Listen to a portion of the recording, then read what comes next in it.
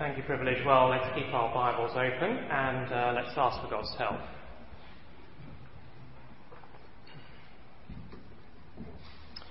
Gracious Heavenly Father, you have promised to be with your church, watching over us, protecting us, providing all that we need for life and godliness.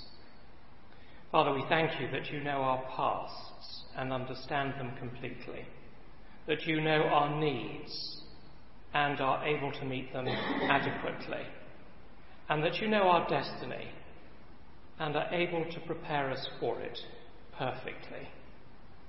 So will you come to us now and speak to us by your Spirit through your word, that each one of us might be conscious that we're listening to the voice of the Lord Jesus, calling us now to follow him into the future. For it is in his name we ask it. Amen. Well, I want to begin by asking you for a moment to cast your mind back to 9/11. I'm sure that nearly all of us, hopefully all of us, can remember that absolutely shocking day when terrorists launched those devastating attacks on New York and Washington. Now, when the news began to break over the television screens, everybody in the White House was told to make their way to an underground bunker for protection. But the problem was that the available supply of water and air was rather limited. And there was a really rather awkward moment when some people had to be removed from the bunker because it was overcrowded. Now, if you think about that, there's an irony there, isn't there? A bunker is a place of safety and protection. And yet there was a very real danger of people suffocating in the place that was designed to keep them alive. Now, I think that rather strange event gives us quite a helpful way into thinking about the teaching of the Lord Jesus in our passage this morning.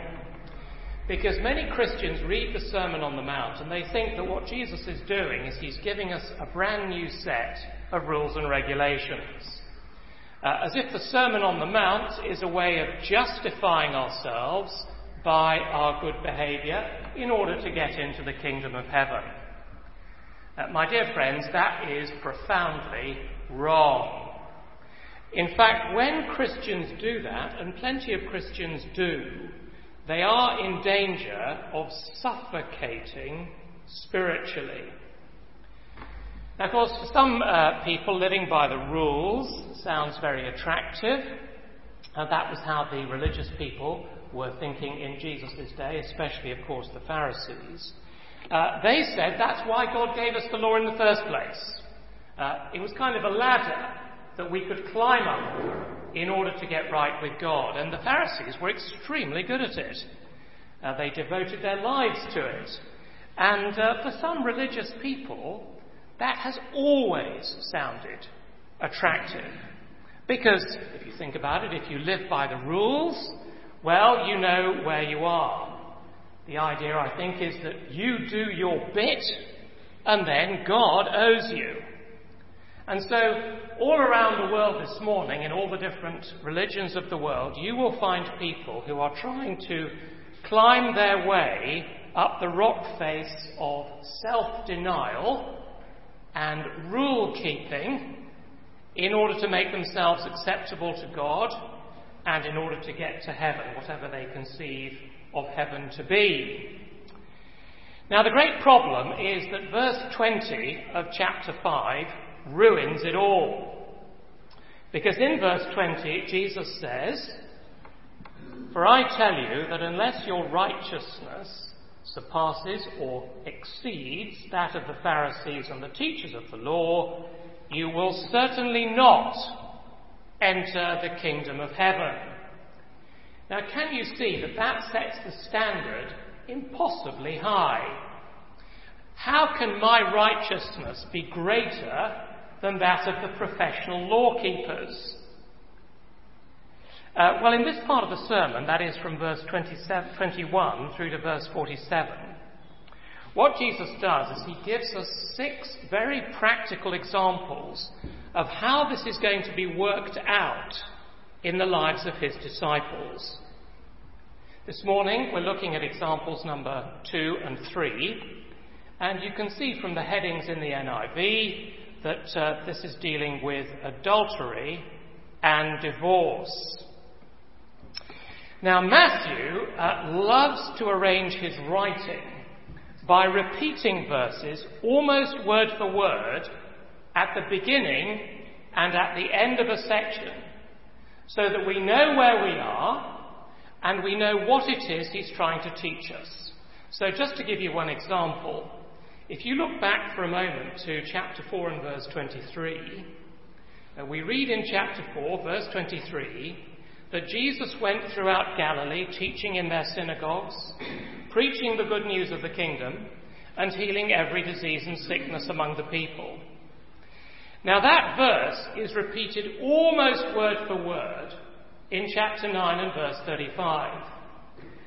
And it's as though Matthew is saying to us, this is what we're going to look at Matthew chapters 5 to 7, here's the teaching. And then chapters 8 and 9, here are the healings. And why does Matthew do that? Chapter 9, verse 36, when Jesus saw the crowds, he had compassion on them because they were harassed and helpless like sheep without a shepherd. So you see, in the Sermon on the Mount, Jesus is teaching us as the shepherd king who cares for his flock. He's saying, this is how life is going to be in my kingdom. The kingdom is breaking into human history because I have now come as the king. But it is not about obedience to a set of rules, because that actually is going to suffocate you. That won't work. No, the Sermon on the Mount is about being changed by God into the likeness of Jesus. Or, maybe to put it slightly differently, to be in God's kingdom is to be changed into the likeness of the King. So let's look at the 2 examples in our passage this morning in verses 27 to 32. And what we're going to do is we're going to start by trying to understand the teaching Jesus gives, and then afterwards we'll consider some of the practical applications that we can take away with us this morning in order to live more like our Lord Jesus. And the first example is desire. Now I want you to notice the pattern that Jesus uses here to get his message across. Can you see that he begins each paragraph, have a look at it, by saying, you have heard that it was said, or it has been said, and then Jesus says, but I say to you. Now that, you see, is a massive claim of personal authority by Jesus. Jesus is attaching the same authority to his own teaching as to the words of God in the Old Testament. Now obviously, you and I are not going to pay a great deal of attention to what Jesus says here unless you believe that Jesus is really who he claims to be, that he really is the Son of God. Now that, of course, is why the Pharisees had such a vested interest in proving that Jesus could not possibly be the Son of God, because his demands are so much greater, so much deeper than their superficial keeping of the rules. You see, the Pharisees could pride themselves that they hadn't committed adultery. That's how Jesus begins, doesn't he, in this first example in verse 27. He says, you have heard that it was said, do not commit adultery. And that, of course, is what God said in the 10 Commandments. And what that means, of course, is that adultery is always wrong. There's no debate about that. And it's a very good thing not to commit adultery. That is always true, everywhere, for everybody in God's world. Now, the teaching on this begins right at the very beginning of the Bible in Genesis chapter 2, where God the Creator authorises marriage as between a man and a woman, so it's heterosexual, as exclusive, it's between a man and his wife and no one else, and as lifelong. The man cleaves to his wife, they shall become one flesh, one person, till death us do part. Now that teaching, back in Genesis chapter 2, provides a framework of faithfulness to our commitment, which then enables the deepest sort of human intimacy to follow.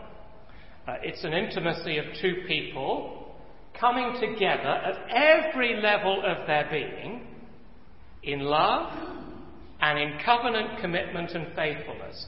That is God's pattern for marriage, and adultery always destroys it, because it violates promises, it betrays trust, it wounds the offended partner, and it crushes human dignity.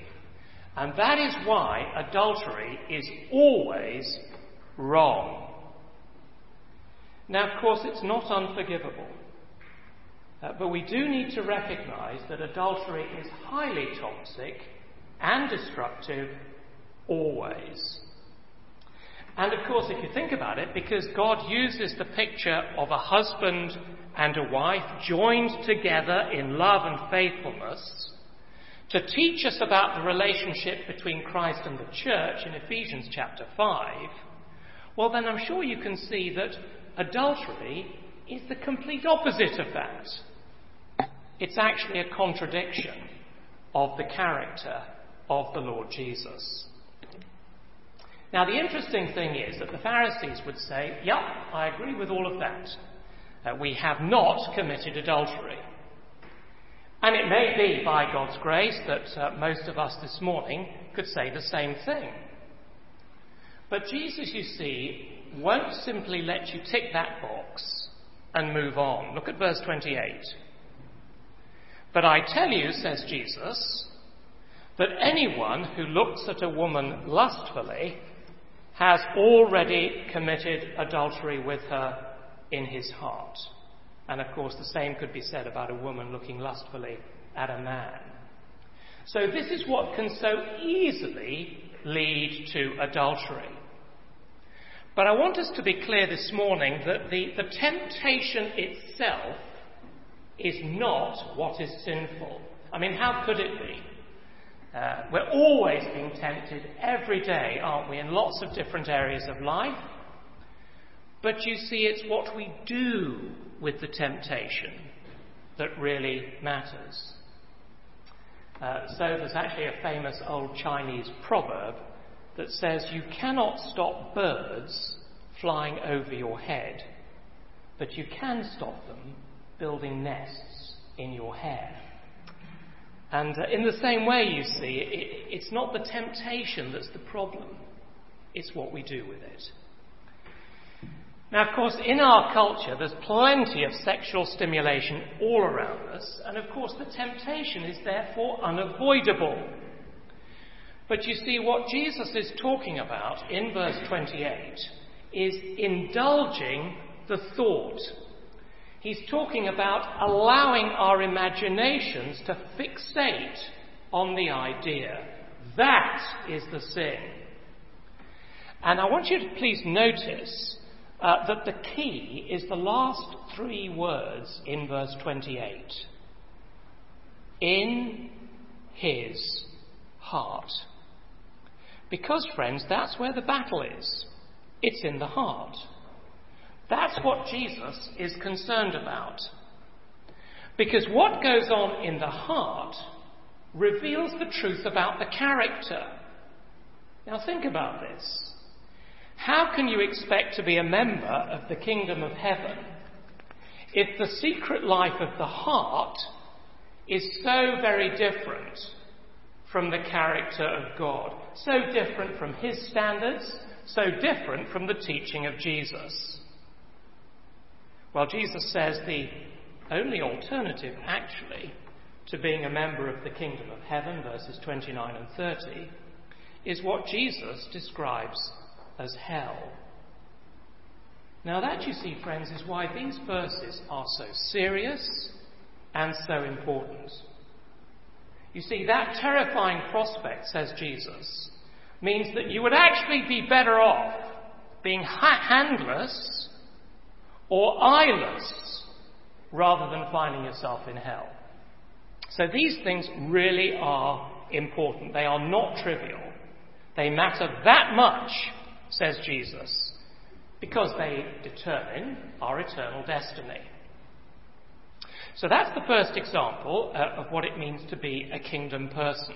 And before we look at the applications, let's move on and look at the second example that Jesus gives in verses 31 and 32, which is divorce. Now, friends, in order for us to understand what Jesus is saying here, you first need to understand the situation of the people who were listening to Jesus 2,000 years ago. Because they read Deuteronomy 24. You don't need to look at it now. But in Deuteronomy chapter 24, Moses laid down the conditions on which a husband could divorce his wife. And of course, because Moses was speaking by inspiration of the Holy Spirit, we can say that in the Old Testament, God did make provision for divorce in Deuteronomy chapter 24. It had to be a written statement, a certificate, so that the divorce was public.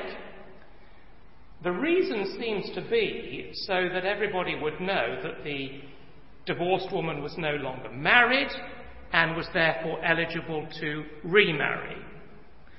But what were the legitimate grounds for divorce? That was the big question. And here in our passage in verse 32, Jesus says it's for one reason only. But I tell you that anyone who divorces his wife except for marital unfaithfulness causes her to become an adulteress. Now, friends, that was absolutely radical teaching 2,000 years ago, because you see the rabbis had compiled a long and really rather flexible list of circumstances in which divorce would be possible. So, for example, the rabbis taught that if your wife began to lose her looks, or if she occasionally burnt the supper, those were actually adequate grounds for divorce. Now, against that background, you see, it's entirely understandable, isn't it, that the disciples were thinking to themselves, well, hang on a minute. What is the real position? What is God's attitude to divorce? Well, Jesus was asked about this, actually, a little bit later in his ministry. And I think it'll help us to understand Matthew 5 rather better by looking at what Jesus said a bit later. So keep one finger in Matthew 5 and turn with me to Matthew 19 on page 694. Matthew chapter 19, page 694.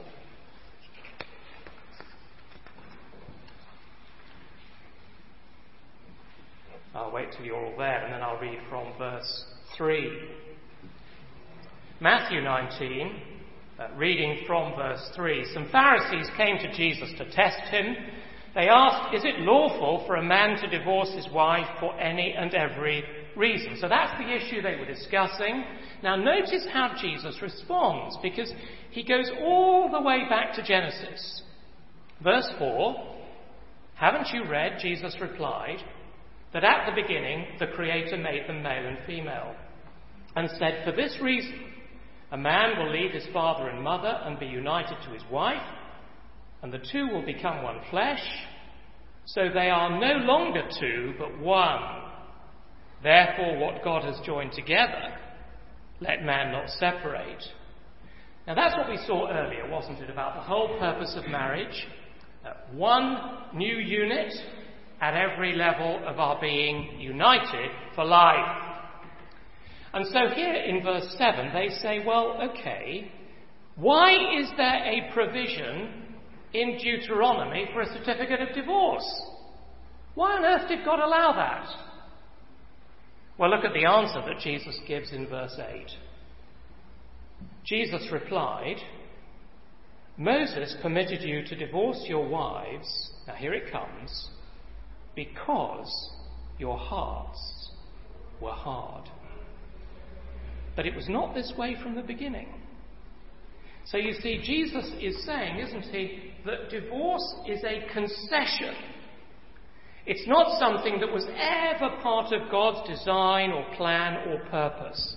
But the concession is given because our hearts are hard.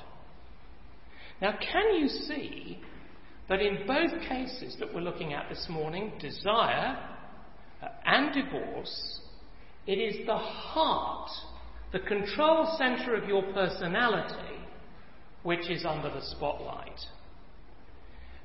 And you see, just as marriage was given by God to bring joy and fulfilment and harmony through covenant love, so because of the sinful heart, marriage has got equal power to bring hurt and disappointment and sometimes violence and suffering. Now, the disciples know that. And so you see, if there is no easy divorce, and if the reality is verse 9, that anybody who divorces his wife except for marital unfaithfulness and marries another woman commits adultery, if that's the reality, well, we can see, can't we, why the disciples say in verse 10, if this is the situation between a husband and a wife, well, it's better not to marry. And you see, at one level, that is a very understandable reaction, isn't it? But notice that Jesus does not elevate singleness above marriage, because in verse 11, he says that for some people, singleness is given. He says, not everyone can accept this word, but only those to whom it has been given. He's talking about singleness, either because of deformity at birth, or because of human intervention, making someone a eunuch, or maybe by choice, for the sake of serving Christ and his kingdom. But singleness is not for everybody. And in the beginning, marriage was designed by God for wonderful and honourable kingdom purposes. But you see, whether it's given to us to be single or married, Jesus calls us to live out our circumstances, to live out our personal situation in ways that are distinctively different from the world, as those people whose hearts are being transformed by our Lord Jesus. So there we have the basic teaching. Jesus has given us his priorities in the areas of desire and marriage. But what are some of the applications for you and I this morning? What are we going to go away and think about and pray about in the coming week? Well, come back to Matthew 5 and let me suggest a couple of things that we can take away with us. Matthew 5, page 682. Now, last Sunday morning, we saw that Jesus told his disciples that he had not come to abolish the law, but rather to fulfill it. And in the Sermon on the Mount, one of the things that Jesus is doing is he's showing us, now listen to this, he's showing us what sort of heart he wants to produce in kingdom people, and therefore what sort of behaviour he's looking for in our lives. And so one of the ways that the teaching of Jesus fulfills the law is by exposing the sinfulness of our hearts. You see, his standards of life in the kingdom ought to show us just how poor in the spirit we are. Back to the Beatitudes, Matthew 5, verse 3. And that ought to encourage us to run to Christ for his mercy and for his forgiveness. And as we do that, we draw on the strength Jesus gives to change us from the inside out. Now that is what Jesus is concerned about. The point is, you see, that, by a sheer act of willpower, you can refrain from committing adultery. But you can still have a lustful heart. And you can follow the Old Testament law on divorce to the absolute letter. But your heart can still be utterly sinful in God's eyes if you use the Old Testament law to get rid of a faithful wife or a faithful husband.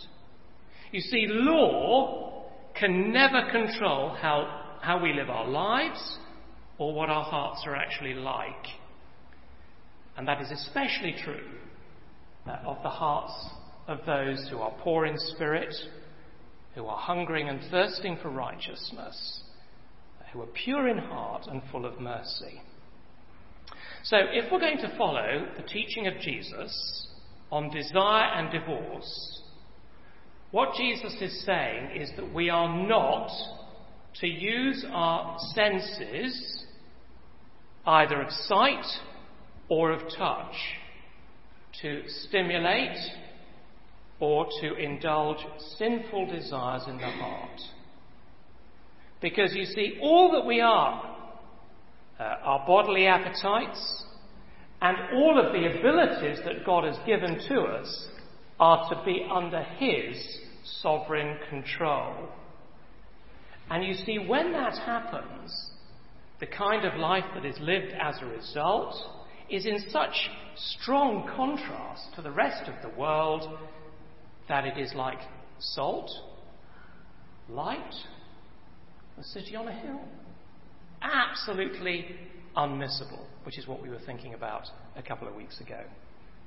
In other words, your attitude to sexual desire and adultery will be so different to the lives of the people around you that people will see the difference Jesus makes. Now think about that. What it means is that the teaching of Jesus on sex is actually part of an evangelistic program. You ever thought of that? Because it is, you see, the distinctive difference of Christians that causes the gospel to penetrate the darkness of other people's hearts and the darkness of the culture. Now, you may say, well, that's still a bit up there, Simon. Okay, if that is right, why are so many professing Christians addicted to pornography? Because it's a huge problem, isn't it? Not just out there in the culture, it's a huge problem in the Christian community. What on earth can be done about something like that? Does it really matter? Is God concerned about that? Well, it would seem from these verses that God is extremely concerned about it. So the question must be, how do we apply Bible truth to a problem like that? And the answer is you go back to God's design. We remember that Jesus is relating all of this to Old Testament teaching, and that in the very first chapter of the Bible, God said to men and women, "Be fruitful and increase in number, fill the earth." Now what that verse is telling us, amongst other things, is that the sex drive is God-given. And it is very strong. And it is primarily so that we have children. But it is also, of course, the source of great delight within the context of a faithful marriage commitment. But you see, we know, don't we, from elsewhere in the Bible, that the devil is always trying to destroy God's purposes for human beings.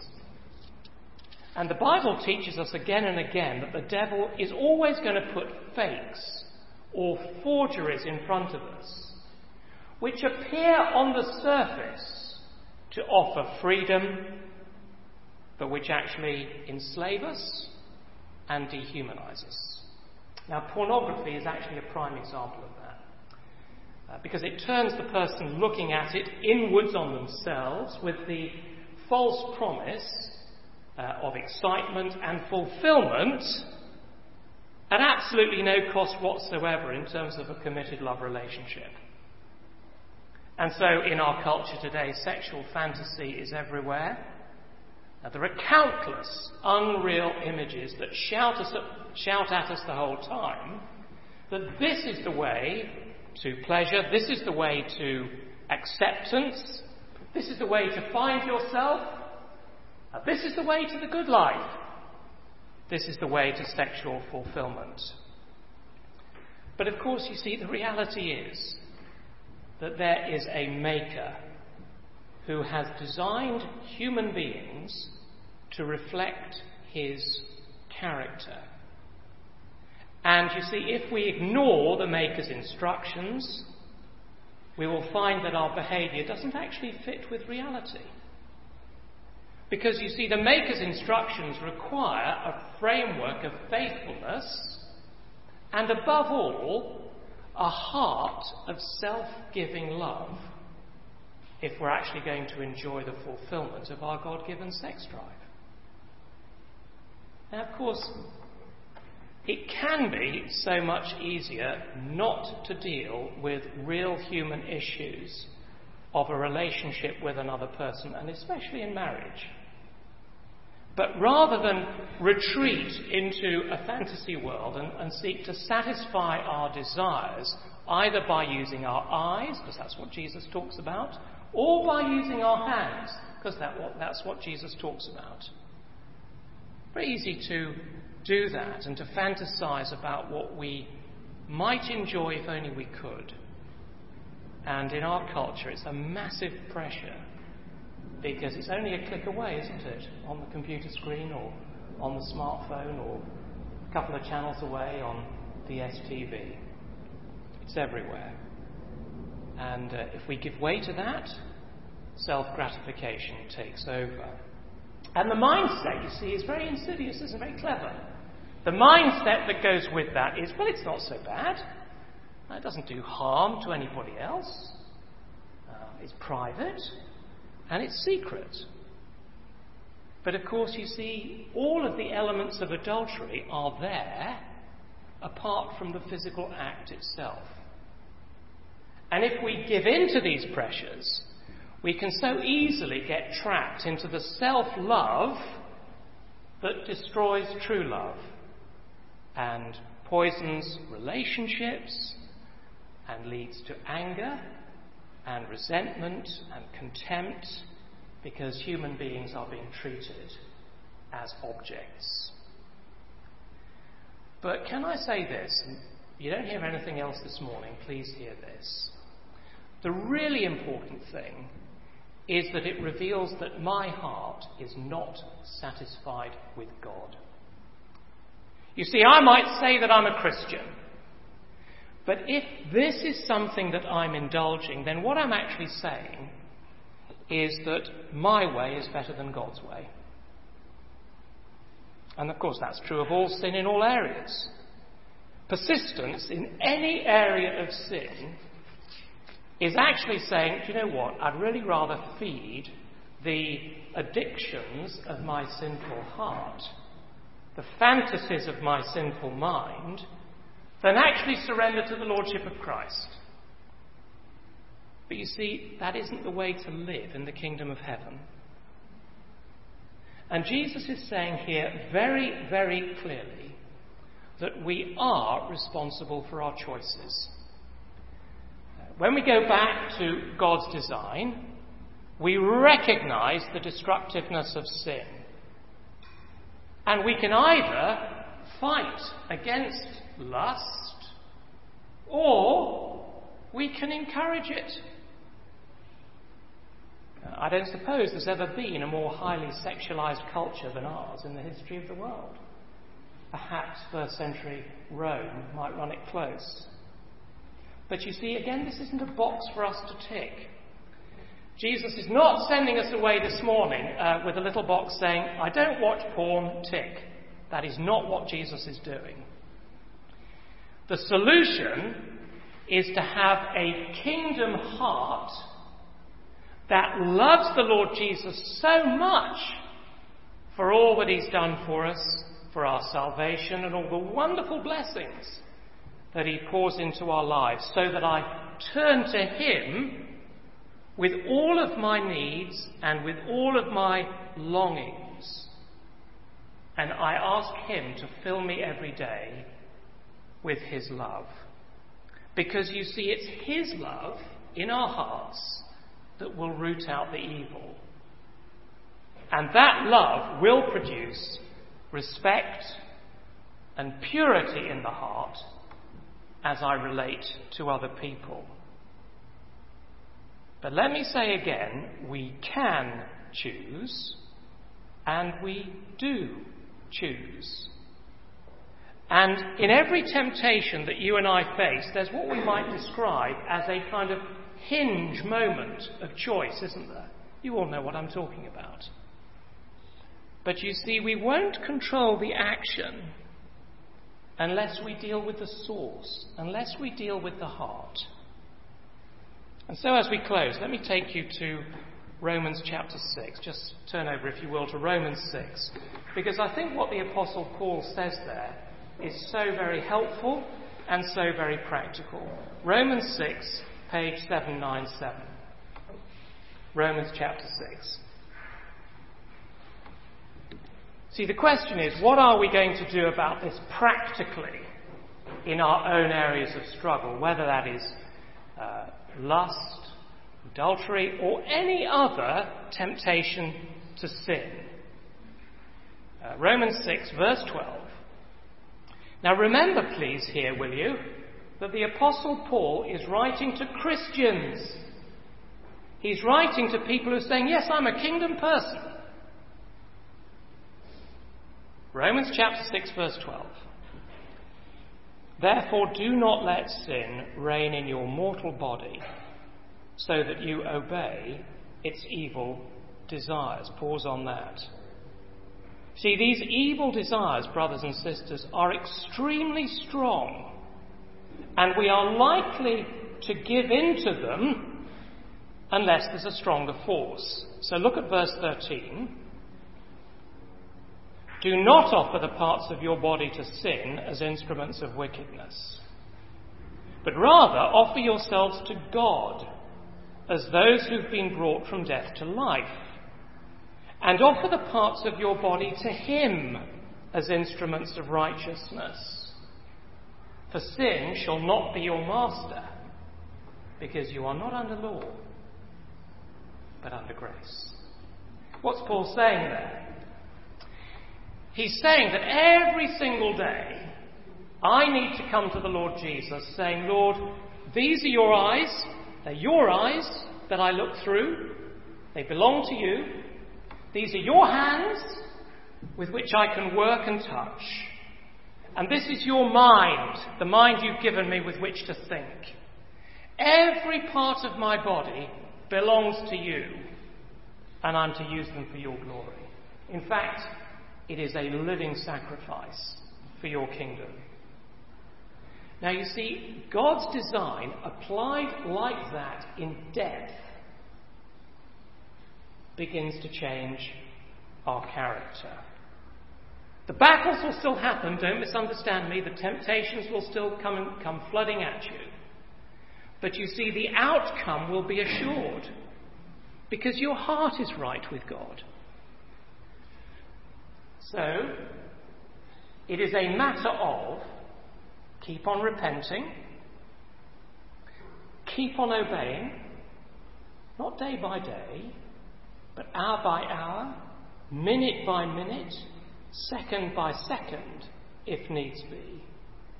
And above all, keep drawing from Christ the power and the strength through the work of his Spirit, so that we think differently and that our values become kingdom values and not the values of the culture around us. And with regards to divorce, Christians will not want to have hard hearts. We'll want to have softened hearts of repentance and a Christ-like attitude of forgiveness. You see, if you bring law-keeping into that situation, we'll get suffocated in our own self-righteousness. So our focus is not law-keeping. Our focus is the love of God, which changes everything and conquers every evil. And so you see, there's always hope and potential. And where there are marriage problems for Christians, as there sometimes are, there is always the hope of reconciliation and peace and joy. And I know that divorce is complicated and it's a deeply difficult thing to deal with. But you see, we don't ever have to give up and think that because the culture of the world around us says that that's the only solution, that you and I have to go that way. We don't have to think like that. Because Jesus says there's a better way in my kingdom. And there are resources at our disposal through Jesus and through everything that he has done for us at the cross, so that we can cleanse the past. Those resources will give us power in the present and will help us to grow in godliness in the future. Let's pray.